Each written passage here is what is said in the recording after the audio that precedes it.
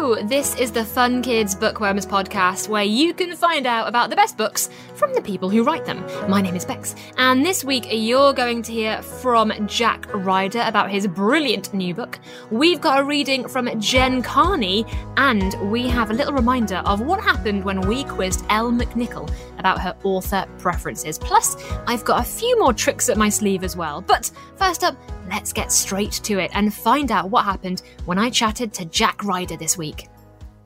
So I am joined right now by the actor and author Jack Ryder. Hey Jack, how you doing? I'm very well. How are you? I am really good, thank you. I have just this very morning finished your second book, and I really, really enjoyed it. It's the second book in your Jack series, is that right? Yeah, it's kind of being called that now, the Jack series. Yes, it's the second part of the series, and it came out a week ago. Yeah, very exciting. I should probably give it the full title. It's the Jack Secret Summer series, and this one is called Jack's Secret World, and it kind of delves straight into a Jack and his friends, right? Yes, absolutely. It sort of basically both books were written as one entire book when I first wrote it. We spent a lot of time, me and Hachette, working out how we were going to sort of split the book into two parts. Obviously through the collaborative process, it sort of took some turns and here and there, and it ended up being two books. And this is the second part, and it starts off straight after the cliffhanger at the end of book one, which everyone was sort of screaming about after they read the first book of, "You're kidding me, is that the end? I didn't even realize that was the end of the book. Are you joking?" And they had to wait nearly a whole year for the next one to come out, bless them, but it's out now, so that's wonderful. Yeah, so the second book picks up, you've got Jack, he's had this kind of adventure, he's found this girl called Blossom, and it kicks off straight away with her carrying on like this, looking for her dad. Yeah. So basically, her dad's missing, and the boys, Jack, Bruno, and Rocco, find her in this old empty house, and they discover that the house is sort of full of magical secrets and all this strange stuff going on. And they've discovered this door behind this wall of ivy. And so, the beginning of Jack's Secret World, they go into this new world and discover singing bees and woods and butterflies and all these colourful things. And they go in search for Blossom's father. Yeah.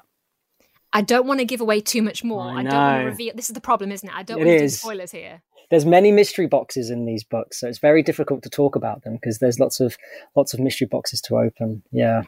Exactly that. I don't want to give away too much. Although we find out straight away, Jack's pretty savvy, right? He knows the deal, and he's a really good character to have there because he explains everything to you, and also he's pretty clever. He knows what's going on pretty quickly. Yeah, I mean, it takes him in the first book. It takes him a while to figure it out. I think the sort of moment, which we're obviously not labeling right now, what happens in book one, but the moment he finds that out, it takes him some time. But I think that he gathers that kind of momentum and that confidence through the first book. And I think, in the second, he's certainly a lot more on the front foot and sort of figuring things out for himself a lot more, definitely. And you also get to write about a very fun big breakout as well. That's quite exciting. Yeah, I mean, that was the kind of one of the original ideas for the whole series, really, was I remember going to a few zoos and things. Actually, it was a trip to Bordeaux I had. I went to a market in Bordeaux, this is in France, and there was a market stall and there was just loads of birds in cages. And it was really kind of like back in the Stone Age vibe. It was kind of like, they were shoving these birds into these boxes and people were buying these live birds. And I really felt for these birds being sort of caged up and just given and, shoved into cardboard boxes, and the boxes were closed on top of their heads and they were just given over to these people who were going to probably boil them that night. And it was breaking my heart. And the kid inside of me thought, I'd really love to run over to that stall and kick every box open and free them all. And that was the seed of the idea of, some kids sort of going into a zoo and freeing all the creatures. That was this sort of, that was the impetus for all that. I love it. Yeah, this is part of in the book, you've got Jack and his pals and they try and orchestrate a big zoo breakout. And it is quite exciting to see. And also, by the way, the illustrations are amazing.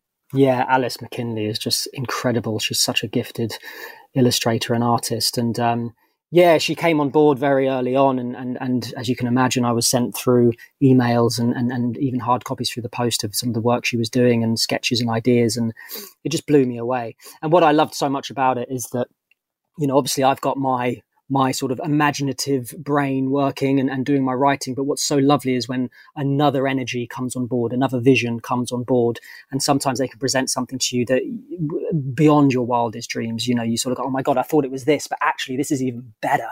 And Alice did that time and time again with just bringing through her drawings. And I'm thrilled. I'm thrilled with Alice's work, and she's wonderful. Because I think the combination of the illustrations and your story, it feels kind of Enid Blyton, like Famous Five going on an adventure type vibe. Was that kind of what you were aiming for? No, it wasn't what we were aiming for.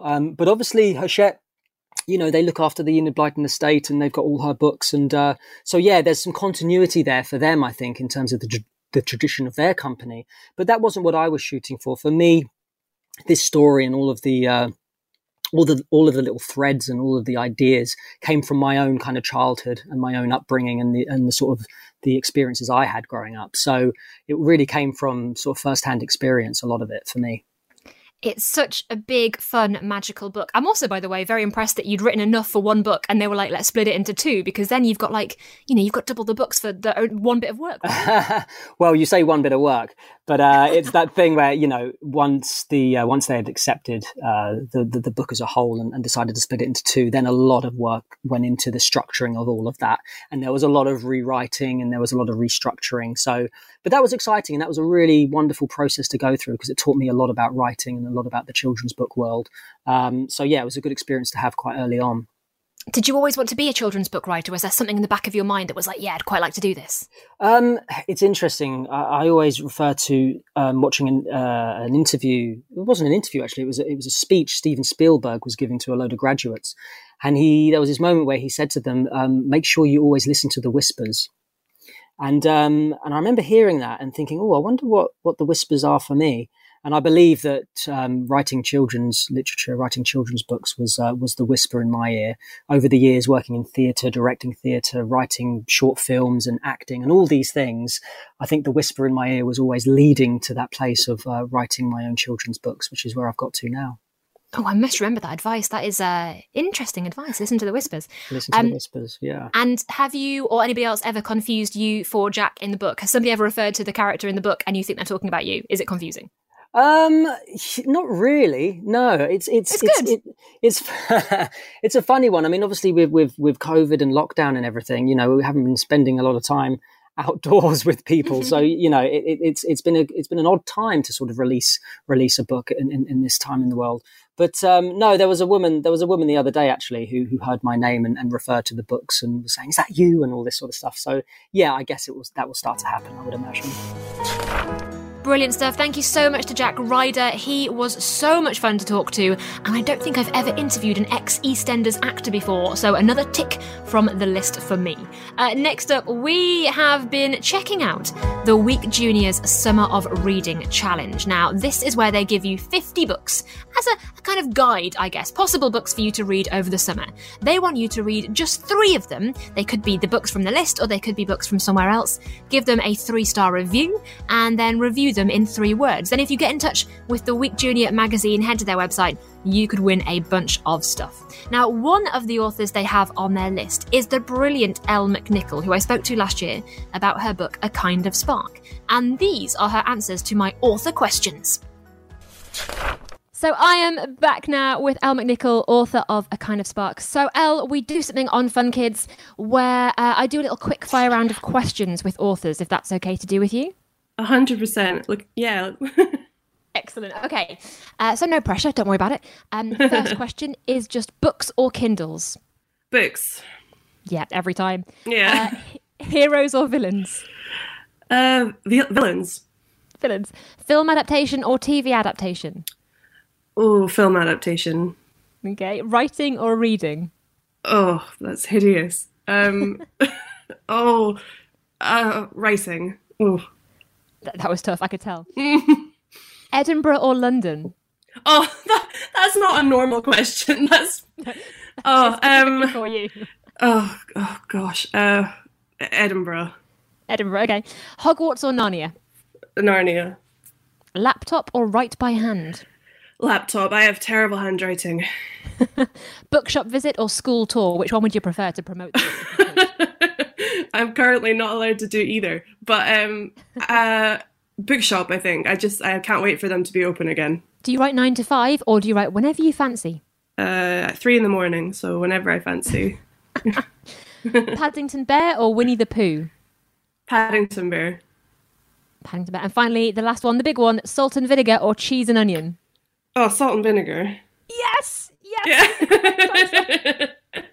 Yes! Well, Elle, first of all, you win brownie points for saying salt and vinegar. The rest of them, you could have said anything and I'd been fine, but that is the main answer. Secondly, you actually did abide by the rules of quickfire. So many authors don't do that for me, so that was great. Yeah. So there are lots of new books coming out at the moment. Tom McLaughlin, who you might know from the Accidental Prime Minister and Accidental President series, has a brand new book out called Goodfellows, all about a kid who goes on holiday and accidentally gets wound up in a jewel heist and a bank robbery. It looks like such a fun book. All of Tom's books are really cool and have brilliant illustrations, so check it out. There's also going to be a new book from the Lemony Snicket author. It's going to be called Poison for Breakfast. And there's also a second book in Jen Carney's Accidental Diary of Bug series. It's called Basically Famous. I got sent it in the post this week and I can't wait to read it. So I thought we would travel back in time to when Jen was here telling us about her first book, and this is a reading from it. So I'm going to read a short chapter from my book, and it's a chapter that falls not far into the book, and I thought this would be really good for Fun Kids because I and my children listen to Fun Kids when we're in the car, and this chapter has a little game that you can play when you're in the car with your own family. It's quite fun. It's called Friday Equals Fun Day. Layla and I love Fridays. It's Mrs. Patterson's afternoon for putting her feet up in the staff room drinking coffee, so Class 5 has our favourite ever teacher, Mrs. Charvain, instead. Mrs. Charvain is awesome.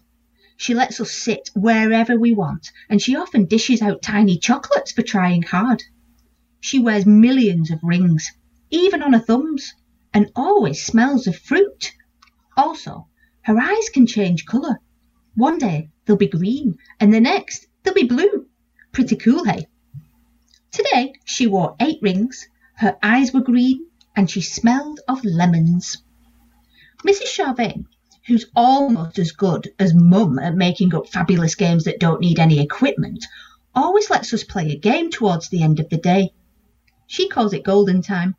I call it, yippee, only half an hour till the weekend.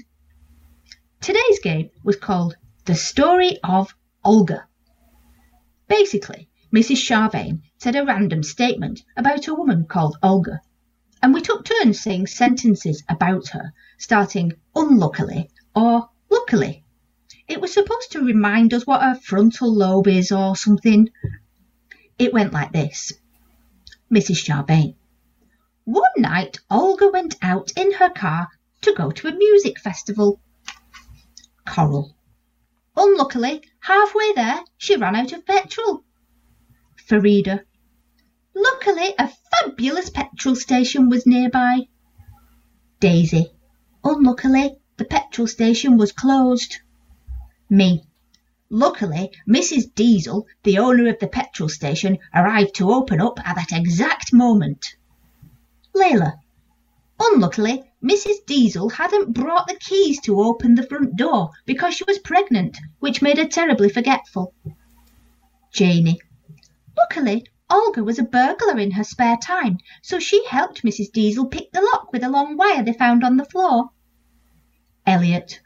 Unluckily, Olga then realised she'd forgotten her purse, so they couldn't pay for any petrol. Dale. Luckily, she found a £10 note in her bra. You get the idea.